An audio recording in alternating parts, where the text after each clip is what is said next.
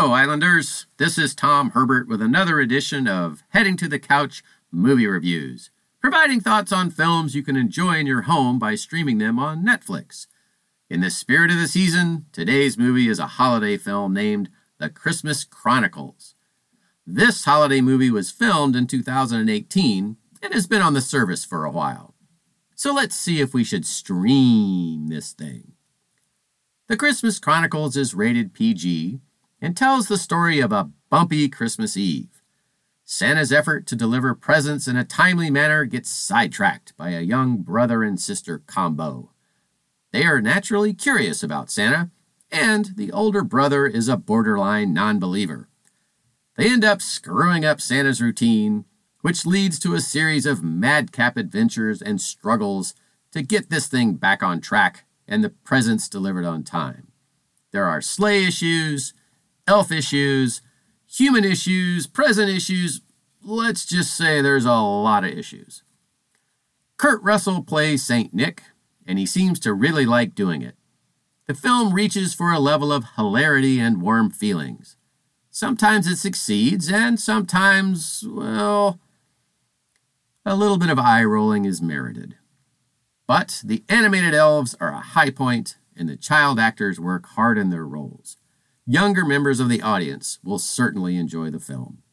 And it succeeded enough to make The Christmas Chronicles 2, the sequel, which is also currently on Netflix.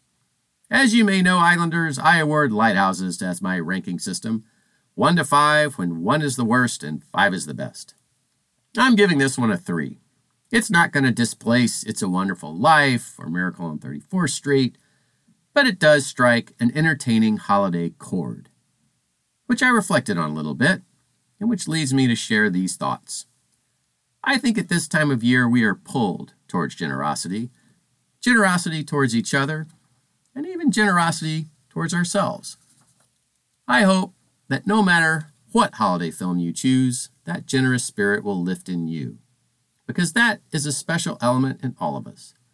And I think that is why holiday movies move us. The world is hard.